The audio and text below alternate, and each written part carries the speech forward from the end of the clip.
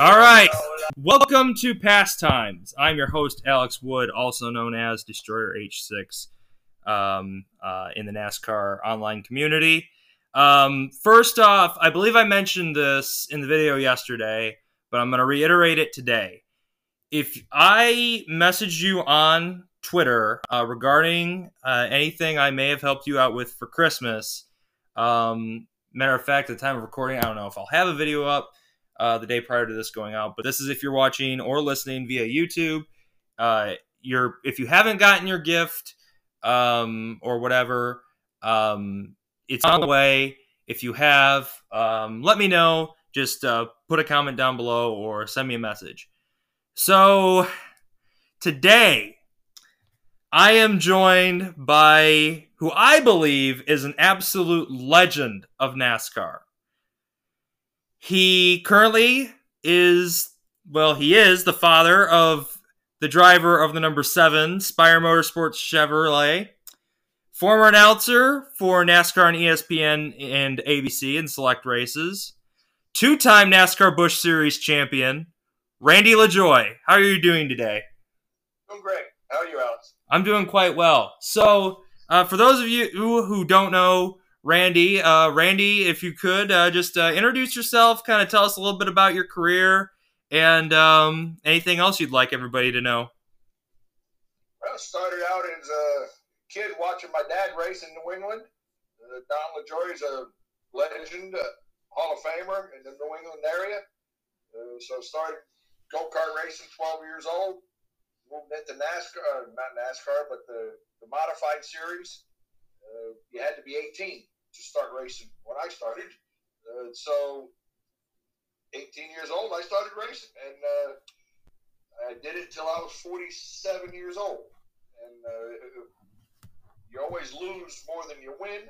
But I did win some and then got a couple championships, been put in a couple Hall of Fame, which is an honor because you don't wake up when you're 12 years old and say, hey, I want to be in a Hall of Fame. I just wanted to go have fun. And racing's been a lot of fun.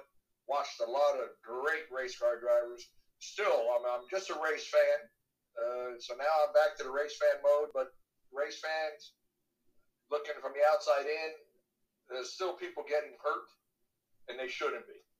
I've been to way too many funerals, and I'm trying to stop that any way I can by the knowledge I've learned being the crash test dummy, the knowledge I've learned with NASCAR, working with them on their safety protocols.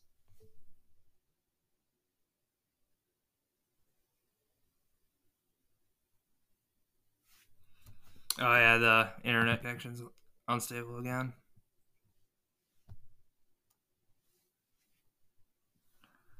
But like I tell a lot of people, race car drivers, when you sign into a racetrack, it's like you're playing Russian roulette. If you have a system in place, all your safety systems, it's not just one thing. So if you have a system in place, you could be a Ryan Newman, Corey LaJoie in Daytona. That was a vicious wreck. Both of those boys are okay. And Romain Grosjean, a Formula One guy, he would not be here if his system wasn't good in his car. And by systems, I mean belts, helmets, head and neck, padding, belt placement, everything that goes together. That man wouldn't have been here. NASCAR has learned a lot. We haven't lost a driver since Earnhardt in 01. Why? Because they did a thorough investigation on what happened to him. Well, the whole country knows, the whole world knows what happened to him. He moved too far. He didn't have a head and neck on, and he snapped his neck, basal neck fracture. So I don't want that to happen to anybody because it's vicious. So after Earnhardt, the whole world knows how to be safer, and it's mind-boggling to me when I go to racetracks and there's still people with no containment, no head and neck restraints. I believe the racetrack shouldn't let him in. That's my thought. Don't let that guy come in, play Russian roulette with all the bullets in the chamber. No, don't do that.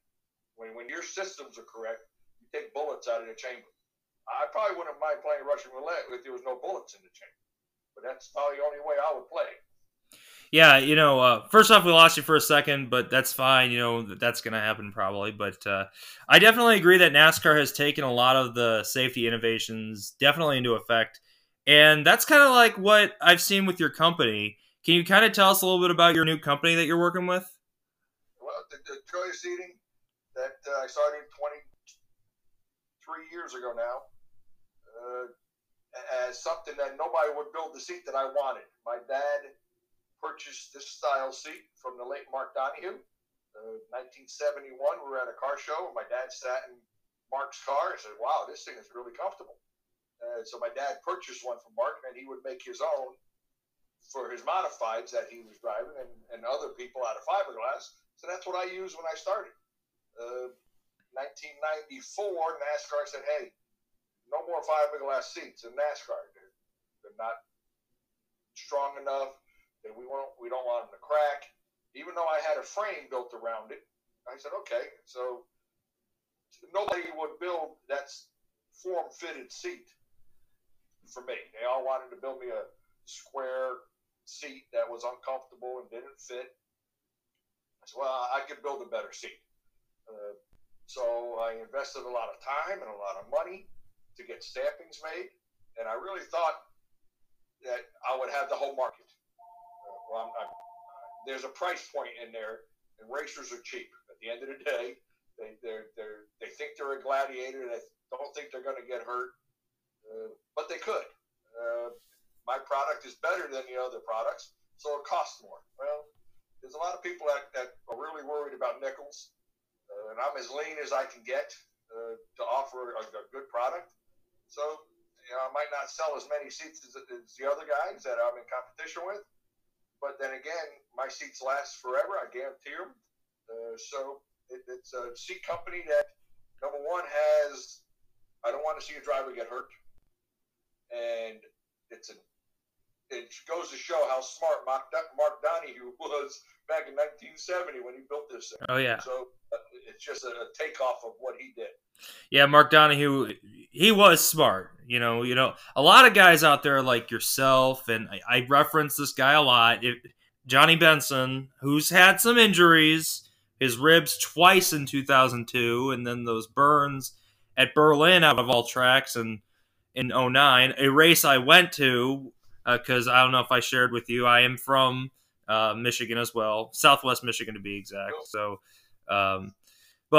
so kind of tell us, like, what led you from the local tracks to boom NASCAR? Well, when I race started in Danbury, Connecticut, they shut down after 2 years. They went into people were selling the stuff off for shopping malls. So they must have made a kind of deal with the guy that was running the place. I mean, Danbury was a place that I haven't seen anything like it in the country, and I've been to 150 racetracks. On a Saturday night, they would have anywhere from 6,000 to 10,000 people. The racers their purse was made up of 40% of the gate. So my dad was the all-time feature winner there. I think he ended up with like 60 wins there. And I can remember him coming home from a mid-season 50-lapper, with $6,000-8,000 of money that he won. And today, people don't get that much for winning races. But it was amazing the groups of people. You had the Chick Stockwell fans, you had the Kenny Webb fans, you had the Rip Patchen fans, the Bob Riley, the Don LaJoie, the Jimmy Smiths. And it was amazing how the fans each had an area in the grandstand. And it was a cool way to grow up watching racing. And I've seen some very good racers, and I've seen some not so good racers. But you'll see that anytime, any week. So I started in the modifieds, went up. They shut down Danbury, so we had to go outside and go to Stafford, Connecticut, and New London. That was a Friday, Saturday, Stafford Friday, New London Saturday. I did that for a couple of years, and one of the guys, the promoter at New London, Dick Williams, they had a NASCAR North Touring Series coming in. And they were the taxi cabs, big cars. And he said, hey, would you like to drive one? I said, absolutely. Why wouldn't I? I was a young kid. Had a big time. It was the Days of Thunder movie. Yep. When you got to wore out the tires. This is your way. This is my way. Well, that happened to me that night. I mean, it was the first time I ever ran a extra distance 150 lap race in one of these cars. So I got in the thing and started 8th, 10th. Hell, I went to the front. Okay. I thought it was easy. Well, about 50 laps in, it wasn't as easy as the first 50. And I think I ended up getting lapped a couple times because I just blistered the tires off the thing. And at the end of the race, I was upset because I wanted to win. And the owner of the car, an older gentleman, C.A. Crouch, he said, son, you just drove it too fast through the corners. And it took me a long time to realize what he said was, yeah, okay, you only have so much tire on the ground and you wore it out. So that was my first experience in a bigger car. And I really liked it. So the following year, myself and a couple of guys, we built one and we went NASCAR North racing. Tore up north and went through Canada, Vermont, Maine, New Hampshire, Connecticut, Mass. I mean, it was a wonderful tour. Raced at Dover, Delaware, Cayuga, Canada, to Quebec City, from Montreal. I mean, it was a wonderful tour. Ran that for 2-3 years. Won the championship in '85. So then I said, okay, let's go south and let's try to compete against those guys. We did a few times. We did a handful of every year. We did a handful of races down in the south. Always were competitive. Always did well. Always running the top 10. And then about 5 or 6 years, I didn't do a whole lot. And then I got a phone call to move south and take over for Jimmy Spencer. Jimmy Spencer was moving to the Cup cars from the Busch Series, and a guy had a Busch car that he needed a driver for. And 6 months after I got married, I packed up my bags. I said, honey, I'm moving south to go drive a race car. And left the family business. Everybody thought I was nuts, but I'm still here, and they still think I'm nuts. So it's been a good ride. Like I said earlier, you lose more than you win. But I've been very fortunate that win some. And I always remember the ones I left out there. You're a two-time Busch champion, 96, 97, I believe. Yep. Can you talk us? What's that? I thought you said something because the internet kind of cut out again. Yeah, it's unstable again. But anyway, I'm gonna try and. There you go. I got you back. All right. So can you kind of tell us about what those two championships were like? Who did you drive for, and who was your crew chief, and what were those years like for you? Well, once I've always seen somebody was always going to the Cup Series, whether it be Jimmy Spencer goes to the Cup Series, and I went to the Cup Series in '95. 94, I drove full time for Dick Moroso. FINA was a sponsor, and it was a great relationship. We did really well. '94, we had a great year. It was the last year of those V6 engines. Yep. And I think we blew up 12 of them. So I think we were just kind of cleaning out the garage at Moroso's of the motors that they had. And we were always in the front when we blew up. But so Dick Moroso, a good friend of my dad's, good man. When he lost his son Robbie, yep, it changed him, which it probably would anybody. So I had an opportunity to go cup racing at the end of '94, and I had the glitz and the glamour. I thought, I'm going to be a cup driver. So '95, I went cup racing, and about halfway through the year, it wasn't going well. It wasn't a lot of fun. Got fired. Okay, now what? Well, there was one guy in the Busch Series, always had Busch cars, always had good Busch cars, Dennis Shoemaker. out of Maryland, 64 Duraloop car. And he would never put me in the car. I would always ask to drive for him, and he said, no. He always had cup drivers. If you weren't a cup driver, he wouldn't put you in the car. Well, at least I drove the beginning of the year in the cup car. So he said, yeah, I'll put you in. So the end of 95, I jumped in his car and had great. We never won a race. Always was fast. And Johnny Benson was leaving the 74 Lipton T car. Yep. Going up. They were losing the sponsor. So I made a call to the CEO of FINA at the time, because when I left FINA, they had a wonderful program. Their fuel oil division was run by a guy out of Florida. The chemicals division was run by a guy out of Texas. So they did a lot of B2B stuff with all their customers. So they got the program and worked very well for them. So when I was leaving Moroso, I talked to the CEO and I said, hey, Mr. Haddock, I said, these guys, your company does very well with how they treat the sponsors, the hospitality people, your customers. I said, they love this program. It's a great program you guys have. And I said, don't get mad and leave the sport, because I kind of seen the road Moroso was taking mentally and stuff. I was like, don't get mad at this, because this game works for you. Well, they had a rough year. I think when Moroso and FINA in the end of 95, they already had a dozen race car drivers in the thing, and they couldn't get nothing going on. Well, they were going to get out. So I called Mr. Haddock. I said, hey, I have an opportunity to go back to the Busch Series in the car that's going to win the championship. They need a sponsor. I'm going to sit in it. They're not changing anything. Would you be interested in coming on board? And he was about at wit's end. So I made a bunch of calls to the fuel oil division, the chemicals division, all the people I've met for the year and a half that we were together. I made a call to them, and they said, no, we're done. I said, come on, let's do this. I said, the program worked. So the fuel oil and the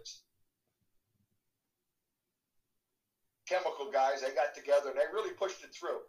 They said, okay, so they signed on for a year. So that was 96. They took Johnny Benson's seats out, and they put mine in. Painted the cars blue instead of red. Same team, Steve Bird. Billy Nazowitz was a car chief. Billy Nazowitz was Richie Evans' right-hand man for his whole life. One of the smartest guys I've seen in this sport.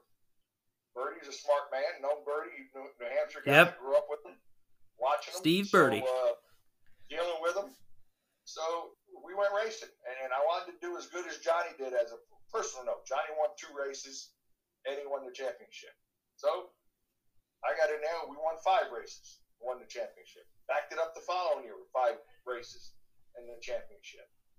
And then the year after that, a kid named Dale Jr. came in, and Jack Kenseth came in, and their teams were better than our team.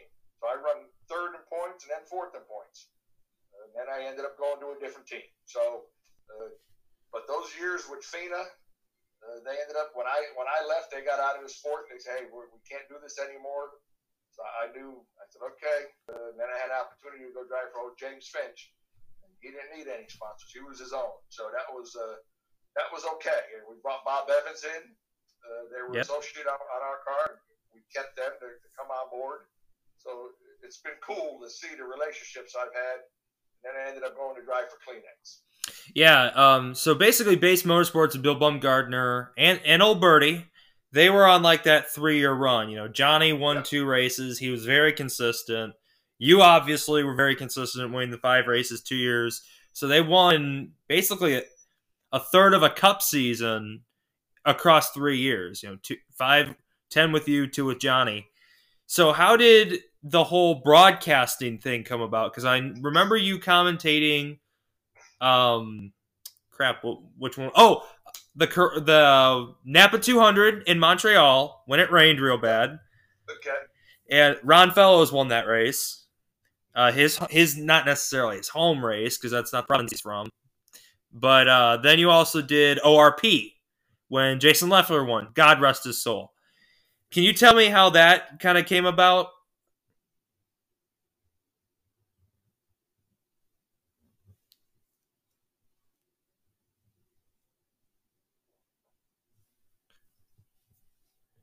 I feel. Did I lose you again? Yeah. I guess it wasn't Fellows' home race, and then you went away. Okay. My question was, how did the commentating come in place? How did that come about?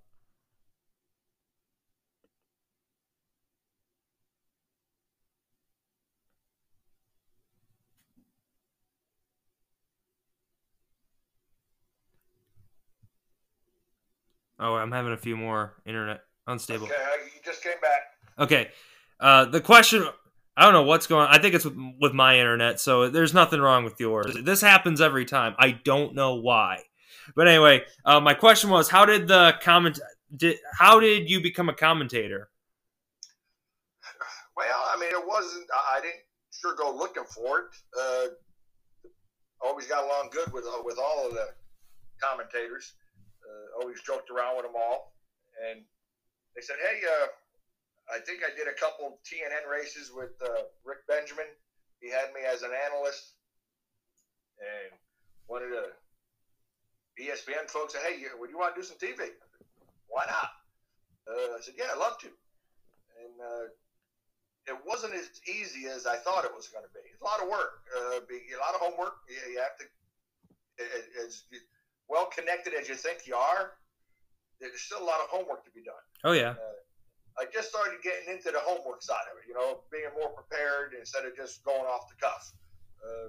Calling a race, when you're up in the booth, you just call a race or what's happening. But it's nice to know all the information about each guy you have to talk about. So that's something that, it worked out okay. And I had a good time doing it. It was fun. But then again, I'm not a blonde and I maybe not as pretty as some of these younger guys. And the color of your hair seemed to matter. And I had gray and they seemed like I might have aged out. So, okay, next, what do we do? All right, so we touched on this at the beginning of the interview when we talked about safety. Corey was obviously in that big wreck with Ryan Newman at the beginning of the year. He hit Ryan Newman. Not Corey's fault. What did you think about when you saw that wreck? Well, I was sitting up there. Me and my dad were up in the stands, and it happened right in front of us. And I'm not sure what to think. You just get a numb feeling because he come on the radio and said he was okay. So I did hear that, and I was like, okay, that's a plus. So that's one out of the two. And until we seen Newman walk out of that hospital on Tuesday, I had thought, when I looked at the incident back on TV and seen the car bend in half and see where Corey hit him, to see Newman walk out of that hospital a couple of days later was nothing shocking. And that's one of the things that these guys really have to look into. Like I said earlier, the systems. Exactly. Corey's system worked good. NASCAR's worked really hard. Corey's movement on a 48G hit was 5-6 inches. His body moved. And if it wasn't for the system, he would have moved 10-12 inches. When you move 10-12 inches, that's when you start hitting stuff with your body. So people don't realize the less you move, the better you're going to be. So, on the topic of Corey, what was that like for you as a dad and a former NASCAR driver when Corey said, "Hey, I want to go race"? He's been ate up with this since he was 12 years old. That's something. I made him do his own cars, the Bandolero cars, the Legends car, Pro Challenge cars, whatever late model, whatever he was in. I said, listen, I'll help you as much as I can, but I'm not going to do it for you. I'm going to go home with your mom. I'll lead you in that direction. I was made to work on my own race car and get it ready. I'll help you with sponsorship. We'll buy whatever we need, whatever we could, but I'm not going to do it. I've been there, done that. It's on you. And he did such a good job. He was so focused on what he was doing. I always had people helping him. When he went late model racing, I had an old chassis builder, Glenn Bopp. He was a Midwest guy, legend, that really helped him. The guy knew how to fabricate, could build anything. Well, today, Corey can build anything. And he learned a lot of that from Glenn. So he's learned a lot from a lot of different people, super talented on fabrication. And on a given day, he's as good as a race car driver, if not better, than I've ever seen. So there's still a 6-inch game. You know, if in between here, if I could hear, if I listen on the radio, I could almost tell what kind of day he's going to have by just listening to his voice. And when he's on, you better look out. He's good. And oh yeah.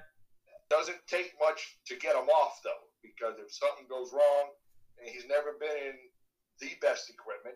We've always been second, third tier stuff, and he's outrun. You know, the old K&N cars that we built here, he raced against the Dillon boys, Kyle Larson, Bowman. He's raced against all those guys and outrun them. And those guys had, you know, cup teams. Chase Elliott would show up with 3 former cup crew chiefs on his K&N car. And we had an old dually in a trailer, and we took the trophy home a lot of times. And Chase did it, and he was always behind us. You know, the Gibbs cars, they always had talented people in them. So given the right chance and the same equipment, I think Corey could be as good as anybody that we've ever watched. I agree for sure. That face car though, that was pretty. That was a pretty creative idea. I will admit. That was a marketing company. Corey wasn't happy. I don't want to put my face on a race car. Which, I mean, drivers. I think if you're a core race car driver, you don't ever self-promote. You know, you just let your actions speak. There's a lot of people out there that might not be a exceptional race car driver. Yes. But they're out there all the time talking. You know, just okay. You know that guy is a race car driver. Well, does he win? No, but he talks a lot. So okay, that's me, myself, and Corey. We've never been pushing ourselves, patting ourselves on the back. But when he had his face on that car, it worked out well. I mean, it was a hell of a promotion for those guys. And then at Martinsville with the mask, I thought that. Well, here's the story that I heard. Corey went to those guys and said, "Hey, remember the face car we did last year? Well, let's put a mask on it." So I thought that was pretty funny, and that was yes. Yeah, and Bubba's Black Lives Matter car. I feel like I don't want to talk about politics in NASCAR, but since we're on the subject, you know, of that car, I think that should just be kept out of it. You know, it's just, you know, I understand, you know, NASCAR has like this stereotype, you know, Southern, Confederate. I'm glad they got rid of the Confederate flag. I do what you said about safety. That's how I feel about accepting everybody, because maybe you could give your synopsis on this too, because my church, when we got our pastor that we have now, we've moved into a direction of accepting people for who they are. And that's what I've seen a lot of people in the community do, because my area, I don't know if you've heard of the area, St. Joseph, Michigan is a predominantly white city, predominantly Republican. The Upton family, Kate Upton's family, is from the area. Whirlpool, they founded Whirlpool. Well, that's in Benton Harbor. Benton Harbor is a mostly black city, and they actually started this movement. Do you think that NASCAR is moving more into a direction of being open and accepting, or do you think that stereotype is always going to be there? You hope it goes away, because it's been there. It always has. And, you know, there's a lot of things in this world that probably needed to be changed. It definitely needed to be changed. And it's a generational thing. I mean, my grandfather seen things different than my dad. My dad sees things different than me. I see different things than Corey. And, you know, I never got involved in politics, because sometimes you're damned if you do, you're damned if you don't, and all we got is a vote. Yes. They should do the right thing, but I think politics, at the end of the day, is just laced with money. And it's whoever, they all chase the money, and that's just wrong. That's those people in Washington were put there to do us a favor, not themselves. And somewhere across this country, how many years ago, somebody decided to make a nickel from politics, and it's gone crazy since. So, exactly. What Bubba's doing, I've known Bubba since he was 10, 11 years old. Corey drove him to school. They went to school together. Good people, great family. And going to racetracks when they race together, I would see the stuff I would hear the stuff that people would yell at him and stuff like that. And that's just, when you're a 15-year-old, 16-year-old kid, I don't believe you need to be hearing that. Not where we were at the racetrack. There's probably a time and a place for everything. If you're in a barroom fight, basketball court, whatever. But, everybody should be treated equal. I grew up in a junkyard, my dad's scrapyard in Connecticut, so we had all walks of people come in. And you had to treat all of them the same because you're trying to get in their wallet to survive. So I grew up listening. My parents, my grandparents always said I had a junkyard mouth because of what you hear from the people. And it's what happened to Larson. That's a tough call. Just because that word, sometimes it means bad, sometimes it don't mean nothing. So it's tough to hear that word being thrown around at a basketball court, and then a racer uses it and he gets in trouble. So, okay, that word, I've tried to get it away from my language so I don't get Corey in trouble. And I'm trying my best to get rid of my junkyard mouth. Yeah, and this is like what you said about what's wrong with the world.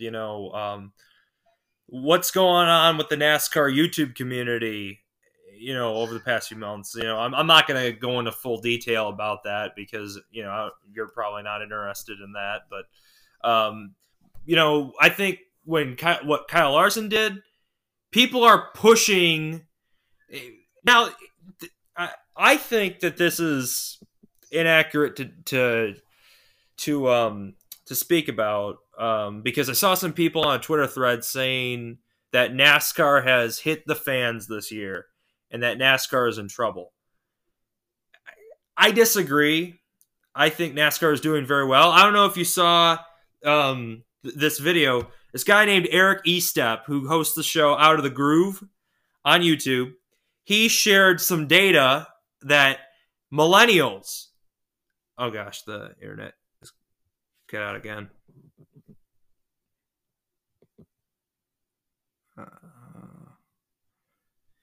The internet keeps coming in and out, so I'm trying to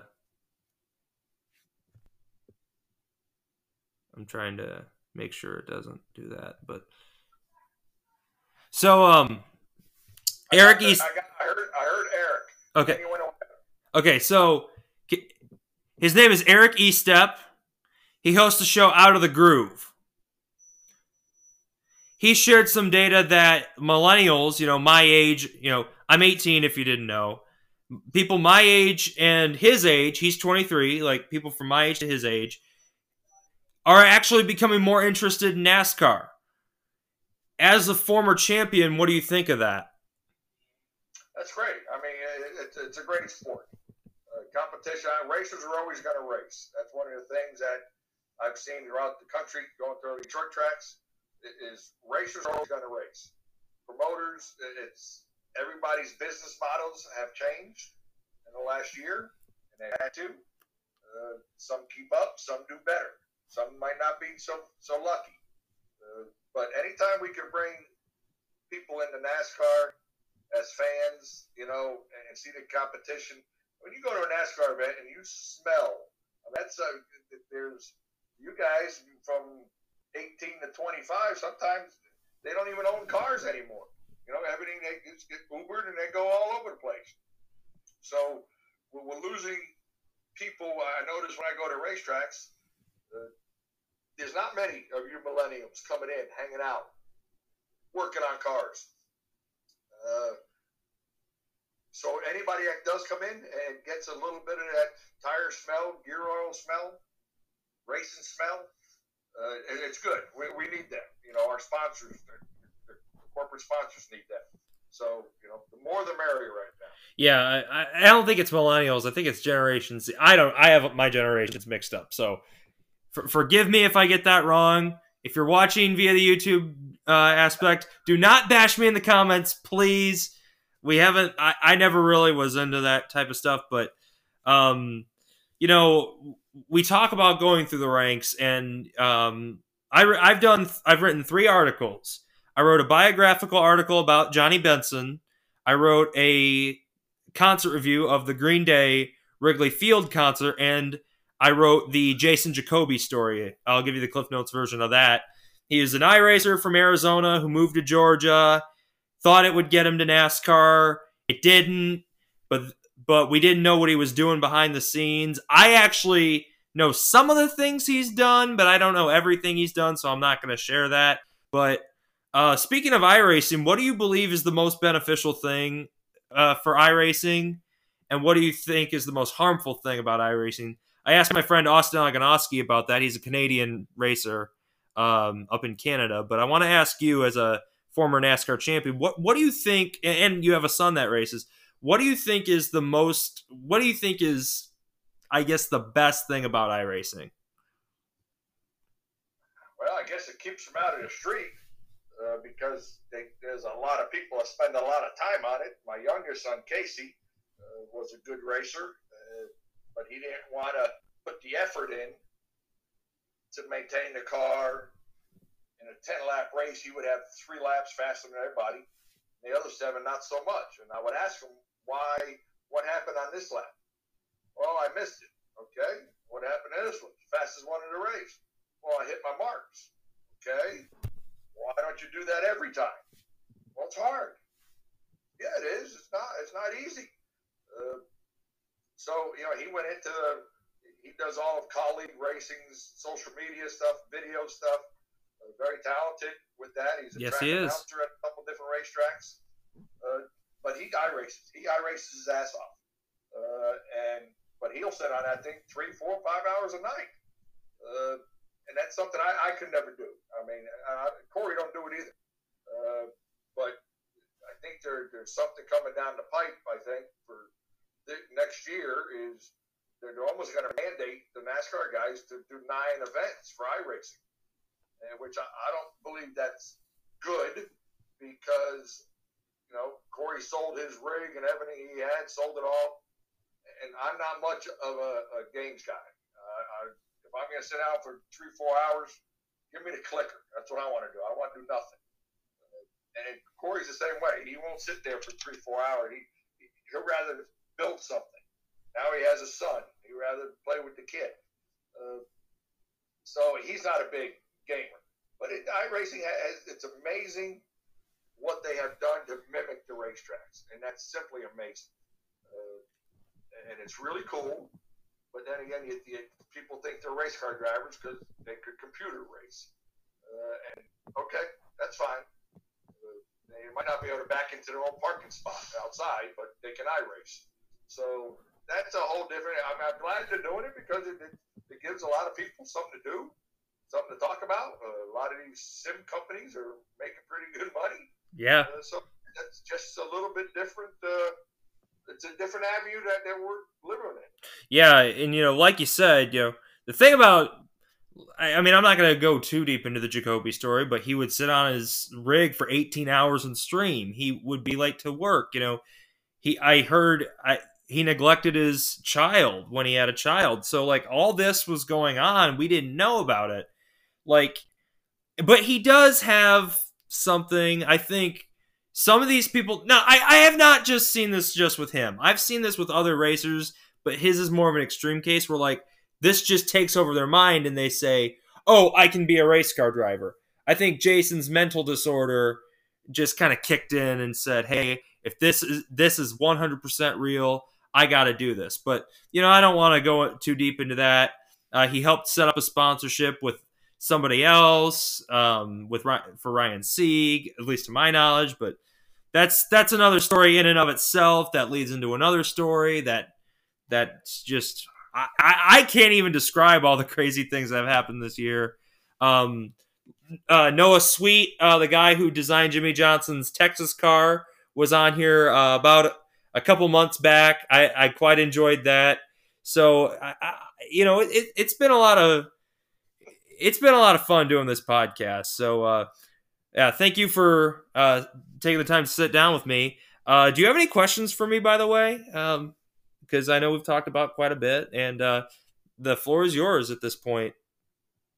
No, I'm good. I mean, it's something. I mean, iRacing is sort of like the phone.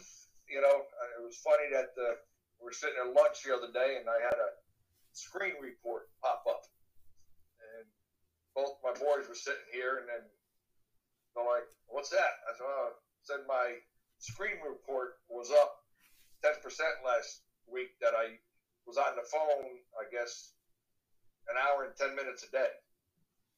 And they both looked at me and were like, "Really?" I said, "That's a long time. I know. I probably need to put the phone down." And they both shook their head. They're like, "No, we got 8 hours on ours. We got 6 hours on mine." I was like, "What the heck are you doing?" So my screen time is way far off than a lot of people. But then again, people under 35 years old, they live on that thing. Oh, yeah. And I'm not quite sure how you get anything done. If you have a job, that's very tough to hold that in your pocket and watch people do stupid shit all day. Yeah. My grandfather used to be a salesman. He actually used to work with Johnny Benson's ex-wife for a few years, and he worked in sales. Used to go to North Carolina quite a bit.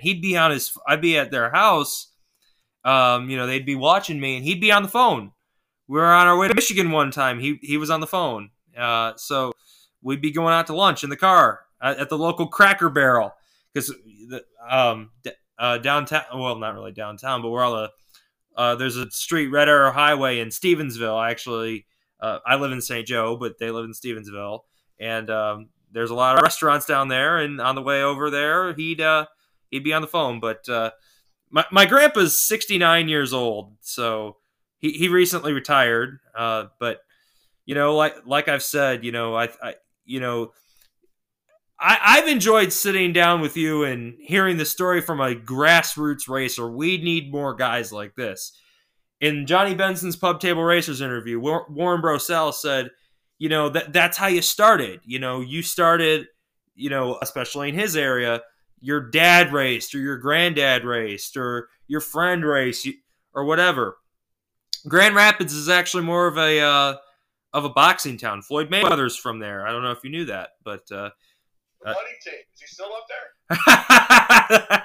The money team racing. Slap Shoes, I heard, was going to put that on his next episode of Liars, Thieves, and Lawyers, because I heard they just used his name, and he wasn't actually associated with it. So I don't know. Slap Shoes is the only person that could probably answer that question, but we'll just have to see what, or maybe Darian Gilliam, aka Black Flags Matter, could analyze that. But I mean, on that topic, I want to ask you about that, because I have two questions for you. This one just popped in my head. Darian is 23, Eric's 23, Jarrett Lundberg, the Iceberg, is about, I think he's in his early 20s. I'm obviously in my late teens. What do you think we bring, like us being this age and being in this community, what do you think this does for the sport? Oh, the internet connection went out again. I don't know if you heard that last part of the question, but the last I heard was Iceberg. Okay. So what do you think, like, Jarrett, Eric, Darian, and myself, what do you think we do for NASCAR? Well, anytime you could sit here and talk about it, and whoever's listening, watching, listening, if something sparks an interest and they watch an event and they see a car that they like and they buy the product, or they like that driver and buy a hat, all good. 2 thumbs up. I think what all of these things are doing to help the sport. I mean, I love the sport we're in, and anything we can do to help, I'm all for it. Yeah, Jarrett, Darian, Eric, and Daniel Baldwin, aka Danny B Talks, all host the NASCAR Weekly podcast. I don't know if you know about the NASCAR Weekly podcast or if you've heard about it. You can check it out on YouTube. I know Corey does one. I think he did one. Yeah, he was on that. I watched that episode. I was in the chat that day, and I told them that they should get you on because, like I said, you know, true grassroots racer. So my question that I wanted to ask you is, what was your time for base motorsports like? Obviously, 2 championships, and you worked with old Steve Birdie and Bill Bumgardner, who obviously worked for Johnny Benson. We heard Johnny's story in the Pub Table Racers interview. I don't know if you know who Tim Packman and Warren Brosell are. I know Tim Packman. I know the Packman. Yep, we love Tim. He was on Pastimes about 6 weeks. 6 weeks ago. I seen him in Hickory a couple weeks ago. Yeah, so he was on. We did a nice little interview. He told me a few stories, you know, about Benson, Gordon, Earnhardt, you know, guys like that. What was your time for base motorsports like, and what were those guys like? Great. I mean, it was a great time. Anytime you can win a couple championships, it was wonderful. I mean, here I moved down from Connecticut, working in the junkyard, not knowing what market value was for drivers. I was very happy when the man says, "I'll pay you $75,000 a year." You know, when you're making $25,000 a year, it's a hell of a raise. And absolutely. But then you win a championship, and you know the guys, race car drivers, are all a little bit funny when it comes to the personal finances. Yep. And they might tell you a little lie about how much money they make, but you know, when I win the championship and the guys behind me are making 4 times the money, I was like, really? So then the second year, I got a raise from $75,000 to $125,000. Which is still a lot of money. Exactly. But when I'm racing against guys that are behind me that are double my salary, you know, you always question that. You're like, why? So after the first 2 years of doing what we did, there was negotiations for the following contract, and I just wanted market value from where I was worth, and that started it downhill. So that's one of the life lessons I learned is don't argue about money. I mean, if you're making some, you know, I mean, but you just wanted to be treated fair. And Bill Bumgarner was a little bit different. His fare, my fare were a little different. So, you know, after a couple of years, you know, okay, I'll go do something else. Yeah, and, yeah. The crew guys, the women, my wife still gets together probably 3 times a year. They all come over to the house. They all come swimming. They all barbecue. So it's been a good. It was a great time. It was a great time, and you can never take the champion tag from me. I might have did it for free, but you know what? I did it, and you can't replace that. And the manufacturers, people I met, you know, car parts people. You know, I still have a great name in the industry, in the parts industries. And we go to these trade shows, I know everybody, a lot of them. A lot of guys are aging out, but it's been a great run. I mean, it's been a great sport here, that's for sure. Yeah, you're from Danbury, Connecticut, correct? Norwalk, Connecticut. Yep. Okay, so Jerry Nadeau's from Danbury. Yep. Are you? My dad raced together. Did you raced against him? I believe too, correct? Jerry, yeah. Okay. How's he doing? If you're still in contact with him? Okay. You know, I mean, he does okay for having a serious brain injury. I mean, he's probably come back to 80% from where he was. So, you know, his quality of life is different than it was, and it's he was in that area, in that time zone. Adam Petty, Tony Roper, Blaze Alexander, Kenny Irwin.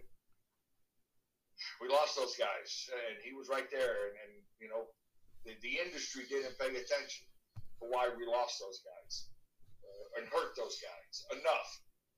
until Earnhardt. Once Earnhardt passed, NASCAR said, okay, we're going to fix this. We'll find out, and we're going to help the drivers. So if something does happen, they'll be able to climb out and go home. And so NASCAR's done a great job with the safety aspects of these cars. And too bad Jerry was on the beginning end of that. Yeah. We would have known today what we know today. I don't think he would have been injured as bad as he was. Yeah, President Trump actually said something about that during the Daytona 500. That's what he said he likes most about it. And, I was a little upset about Trump being at the Daytona 500, but I was like, you know what? He's the president. Anytime the president's there, it's a big day. It's a big event. It was an amazing feeling when I was there. It was, I just got goosebumps from being there. And the electricity. Yeah. Of him being there was insane. I mean, the protocols we had to go through. Oh, yeah. It's amazing to see what we're capable of. Yeah, even now.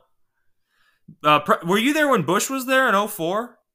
No. Well, yeah, probably was, but I don't remember the people like we had this February. I mean, it was cool to see. Corey drove the Trump car earlier this year. Yeah. But I'm not going to get too much into that. But I am excited. I was more on the other side, and I am excited to see history in 21 days. I do think that that's good for the country, and I was shocked that Trump agreed to go to the Daytona 500. I was just like, the president's going to go to the Daytona 500. It doesn't shock me, but I do think it's cool that we are still able to reach out like that, like you said. And, he was very, and seeing that, as much as I dislike him, and I don't mean to get political with you, so please don't think I'm trying to get political with you, but the two images from NASCAR, three images I'm going to remember from NASCAR this year: Ryan Newman's wreck, the passing of the torch in Phoenix, when the high five between Chase Elliott and Jimmy Johnson, and the Beast leading the pack of cars in the Daytona 500. I was just like, seeing that on the track. I wasn't there. I was watching the Daytona 500 in the room that I'm sitting in now on my TV that my dad got me for my birthday last year. It's just like, this is cool. I don't remember 2004 all that well, but I'm going to remember this. I was 17 at the time. I turned 18 in October. It's just one of those things, what's the biggest or best piece of advice that you would give to someone who wants to be a race car driver? And also, when you said that Jerry's at 80%, is it like he had to relearn like how to talk and stuff? Because I don't remember that too well. Like, what exactly happened? He hit the wall left side, spun around left side. I do believe his head hit the wall without any containment on the left side. His head hit the wall, and it didn't do him any favors. So it's all internal head injuries. Okay. His balance is a little off, and his memory's off, but he is definitely better today than he was a year out from the accident. Every year he gets a little bit better. But his quality of life, I don't believe he's ever going to be 100%. Very similar to Steve Park's accidents. Oh yeah, Steve's a good guy. Steve Park is probably 90% of what he used to be, but he has his own business and he does well. So it's if somebody wants to get into this sport, number one, you protect yourself with the best you can. Don't skip on your safety equipment. Number two is it's a wonderful sport. There's wonderful people in it. And it's something to do if you're a car guy and you're a competitive guy. There's nothing better. There's nothing better than having a good day at a racetrack. Yeah, I definitely agree. So before we wrap it up here, if you have any questions for me, I'm happy to answer them. I'm all good. All right, this has been Randy LaJoie on Pastimes.